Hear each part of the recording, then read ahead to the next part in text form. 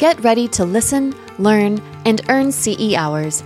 This podcast features content from an accredited CE activity provided by Colibri Healthcare. Visit elitelearning.com/podcasts for accreditation and disclosure statements and instructions on how you may be able to earn CE credits. Thank you for joining us for the final episode in this series about the infant formula shortage. In the first two episodes, Dr. Abrams, a board-certified pediatrician and neonatologist, described how the regulation of infant formula is controlled by the FDA, the role of the WIC program, and the factors that impacted the formula shortage. Additionally, he discussed the importing of formula from other countries and how we might see formula that is goat milk-based versus cow milk-based. We discussed what A2 milk is and the impact of feeding homemade formula to babies. In this episode, we're joined by Shelly McDonald. Shelly's a nurse, but she's also a mom to her son, Mason. We're going to hear her story and the impact the formula shortage has had on her and her son, Mason. So Shelly, can you tell us a little bit about yourself? Sure. I am a nurse. I used to do some experience in women's health and dialysis, and then moved over into an education role a few years ago. And I am, as of a year ago, a recent first-time mother as well. Congratulations on that. Thank you. And new-time mother and a nurse, so big bonus to you. Yes. Now, let's talk a little bit about, no kidding. Let's talk a little bit about your experience as far as just being a new mom, specifically Mason, right? Yes. So talk to us a little bit about Mason joining us here and what that experience was like for you. So it was a high anxiety, high stress, a lot of struggles to get to this point. It took about 5 years before we were able to get pregnant with Mason. And so very draining experience, but huge blessing once it did happen. And he's my twin, for better or for worse, acts just like me, has my personality, has strawberry red hair that he got from his father, but that's about it. The rest is all me. So very, very happy that he's here and that I get to be with him as much as I do. He did get excited to come early though, and ended up coming around 37 and a half weeks. So he was a little bit premature, not severely, but a little young when he came out. And that did take a toll on things when we were getting started for parenthood. Yeah, I can imagine that. And then, really, I want to kind of focus in on that for a second, especially as we talk about the impact of the infant formula recall and the shortage that's happened. So with Mason being born early, what complications actually, were happening? Did Mason encounter as we really think about how important formula was to him?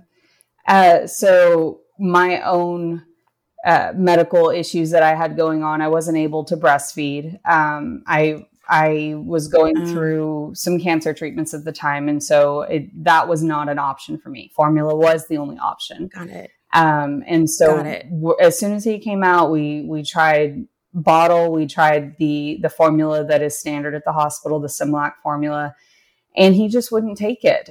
He was very sleepy, of course. And we did all of the things to try to stimulate him and make sure that he was able to take formula. And it just wasn't working the first few hours after he was born. And shortly after that, they came in to take him to the nursery just for a well baby check, let the doctor see all of the babies that morning.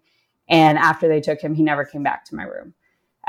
They tried to feed him in the nursery, and that was when he was probably about 12 hours old.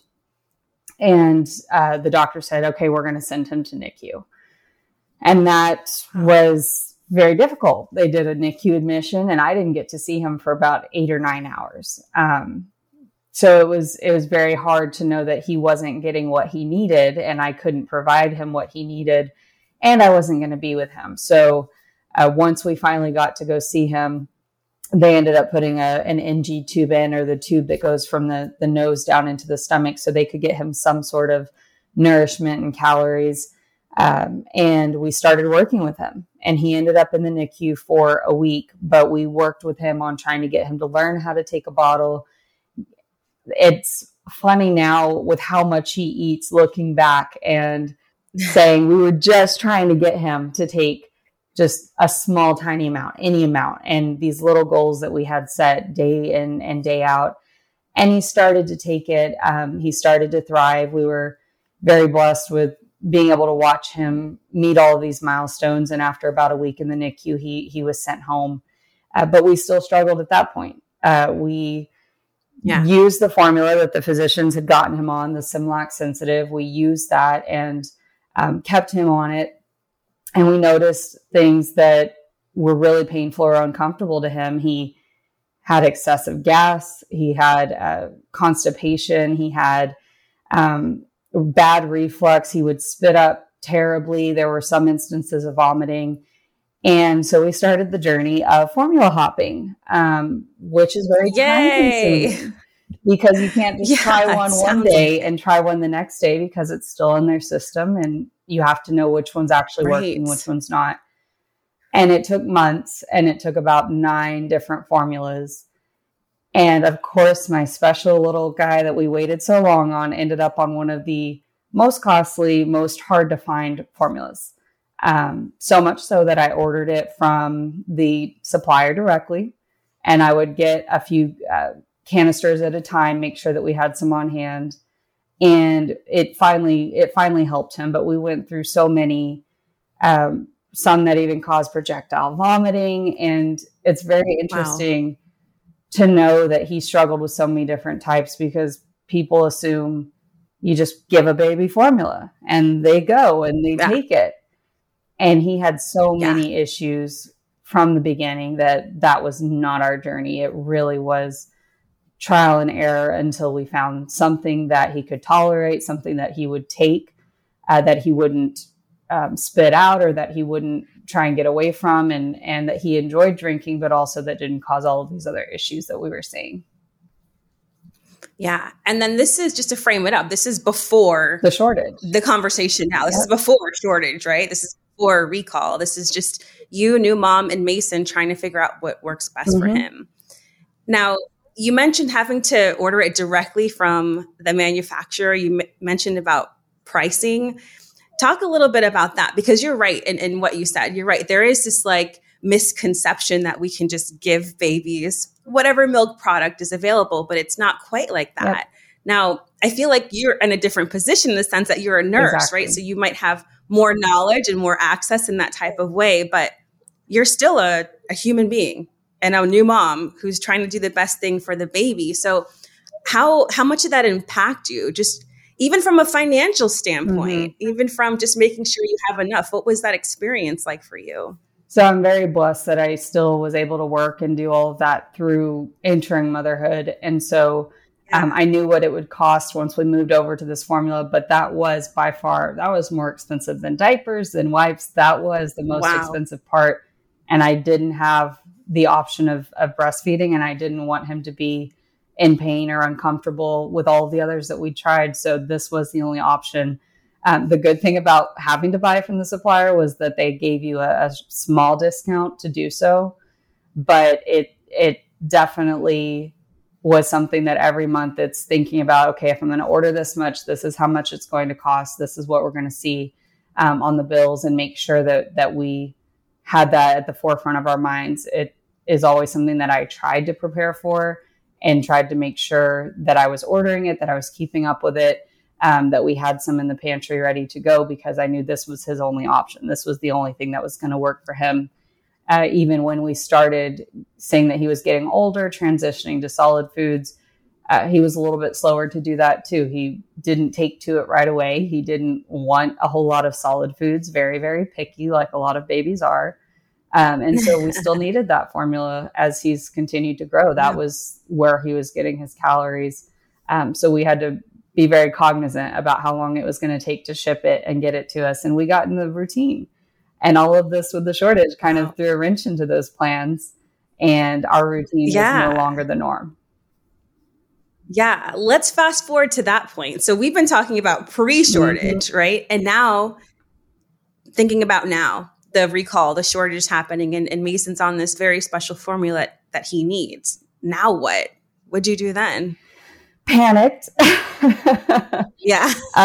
Fair. Yeah. Fair. And I thought maybe it would be like some of the other shortages we've seen in the supply chain where people were freaking out for no reason.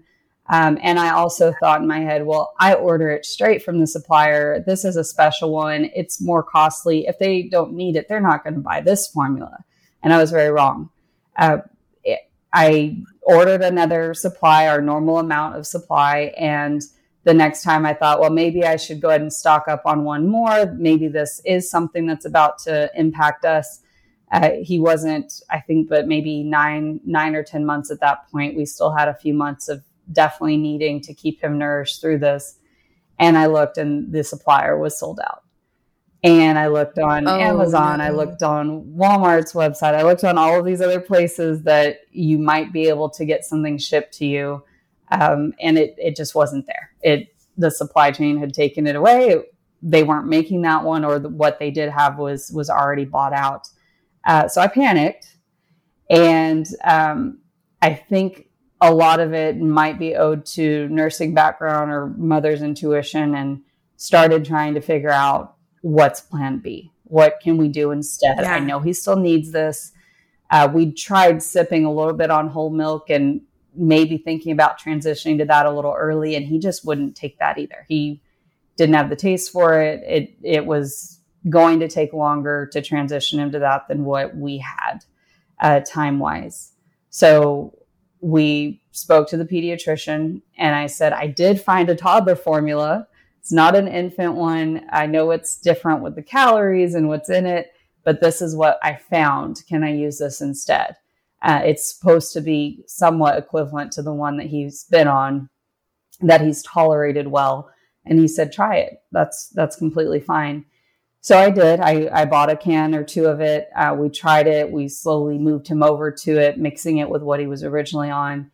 And he did okay with it. He had a little bit more gassiness, a little bit more fussiness, but overall it wasn't nearly the experience like what we had right after he was born, trying to find a formula that works. And I thought, okay, good. We'll just continue with this formula. And sure enough, I guess that caught on. And that one was off the shelf. Oh, no. Oh, no. Oh, no. So, and then what? So now you're like, okay, so now we're up a creek. C. Yeah. So I was able to find a few more cans online that I got shipped to me. And around that time, we just said, we're going to have to do something with milk. And we were very lucky that this happened when he was a little bit older and his body was ready for milk and he could make that transition, because there were lots of friends of mine that are not as far along in that process of the first year, and they're doing what they can. They're doing the best they can, transitioning very early to regular milk, which hopefully the babies are tolerating. But we started mixing it and rationing it a little bit and making sure that we didn't just shock his system with, here's milk, take this, and that's it. So we started mixing it in with the formula we did have, checking the stores and the websites regularly to see if there was any more in stock that I could swipe up and get, and moving him over into more of a whole milk traditional type of drink, as we tried to get off the formula a little bit sooner than what we had planned. Yeah. You know, I want to underscore two things as you're saying this. So one, I think, you know, thinking about our audience and everyone who's listening, and even us right now, we're both in the healthcare field, right? And we know enough to say, we know it's super important for infants and babies as they're growing to get the right nutrition, right? They need that for healthy growth and development. And that seems to have been the focus now when we talk about the formula recall and the formula shortage. We're very focused on the infant. We're very focused on making sure that we're taking care of their needs. That's a priority. But as I'm sitting here talking to you, and I'm thinking about even some of my friends and family members that are first-time moms right now, there's also a whole entire component that we don't really talk about. You are a first-time mother really going through a real thing of trying to find food for your baby. And so that in it of itself also is part of the downstream effects, I think, in my opinion, when we talk about the formula shortage. Yes, it will directly impact the infant who requires this nutrient, this formula. But what about What about you? What about Shelly, who's running around trying to figure out how to do this? Personally, did that weigh heavy on you? Did that feel at times like, I don't know what's going to happen. I'm not sure if I'm doing the right thing. Like, what was that experience for you? Because I can imagine, and I'll just say, I'm not a mom, but I have a dog. And if I can't find dog food, I'm already up to here. So what is that? What is that for someone who really is taking care of another life? How was that for you? It's stressful. A baby that young, you can't force them to eat it. You can't say, well, then go to bed hungry. You right. can't do that with them. And so it's stressful. You feel like a failure. You feel like you did something wrong, even though you had no impact on the supply chain. You had no impact on this happening and all of the shortages that we're experiencing and going through. It's very hard to read on social media, well, why didn't you just breastfeed? Well, you should have done that. Or saying, well, why don't you breastfeed now? Well, that's not how that works. But there's right. a lot of individuals that aren't taking into consideration those other factors where someone wasn't able to breastfeed, which in my case was very real. And saying that that's the default, that's the backup plan, that's what you should have done from the beginning. Well, that makes me feel like I failed as a mother. If I'm struggling to find what my son needs, it's very anxiety producing. It feels like everyone is judging the fact that I was one that did formula over breastfeeding, and makes it seem like that is always the answer to this. It's definitely a problem that is more widespread, and there's a lot of different factors that go into it. It is not that simplistic, but it does hurt to see those things. And I know on some of the Facebook groups and things like that I'm in, moms were trying to trade for formula, or does anyone have this particular brand, because their baby's in the same boat of not being able to tolerate some types of formula. So if you have this one, I'll trade you if I have one that you need. I found this one in the store. Does anyone need it? I'll trade you if you have the one that my son or daughter can tolerate. And we're all doing the best that we can. We're all trying to make it work. We're thinking outside of the box, adjusting as moms and as dads, and trying to find something that will get us through whatever this time frame is until things are straightened out and we can access what we need for our children again.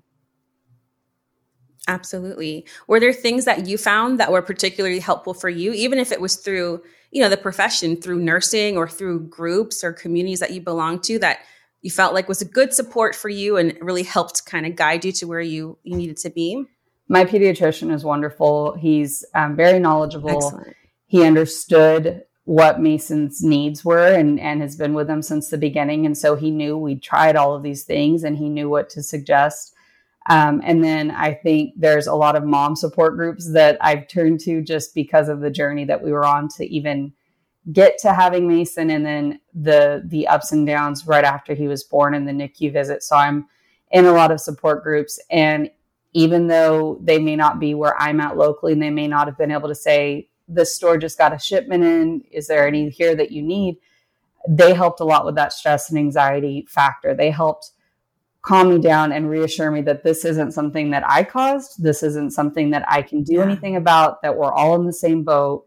We're doing the best that we can. And so having that support and that realistic look at what things we're doing to try and make this work in the meantime was a huge help, even if it wasn't directing me to resources. And just constantly checking the apps and the websites of the stores that I have locally and the ones online. Did they get a shipment in? Is it here yet? Making sure that I'm kind of following why this is happening, and is it ramped up again? Are things being produced again? Is this a long-term thing? Or are we just expecting a couple more weeks before we have it in stock and what we need? So it may not fully help me get what I need, but it helps me understand when things might calm down enough and when I can expect to start seeing things on the shelves again, and being able to access that a little bit more readily. Yeah, the anticipation probably helps a little bit more than not knowing at all. Yeah. And how is Mason today? How is Mason right now? Oh, he is, he's wonderful. He finally figured out how to eat real food, and now he won't stop eating real food. Yay! Me neither, Mason. Yeah, he gets that from me too. But he's thriving. He's growing. He's actually 80th percentile for his weight. So he is keeping up with what he needs to. And coming from this little NICU baby that came too early, he is just amazing. He's a little terror sometimes, and I absolutely adore it and love him. But we are still transitioning off the bottle with the little bit of formula that I have found. But he's doing a lot better drinking the milk too, and making that transition over since he's old enough now. But he is definitely doing better with actually having real food, which is a blessing during the middle of all of this.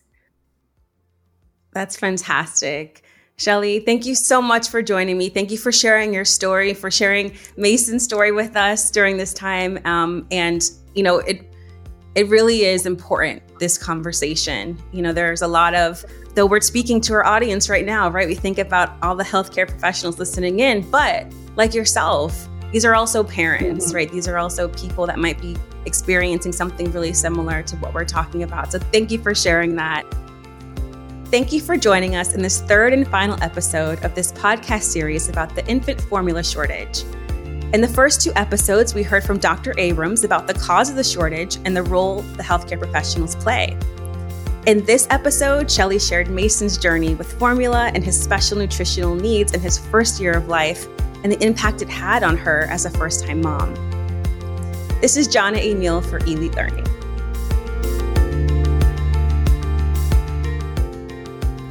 This podcast featured content from an accredited CE activity provided by Colibri Healthcare. Visit elitelearning.com/podcasts for accreditation and disclosure statements and instructions on how you may be able to earn CE credits. Take your learning to the next level by subscribing to more podcasts on compelling healthcare topics.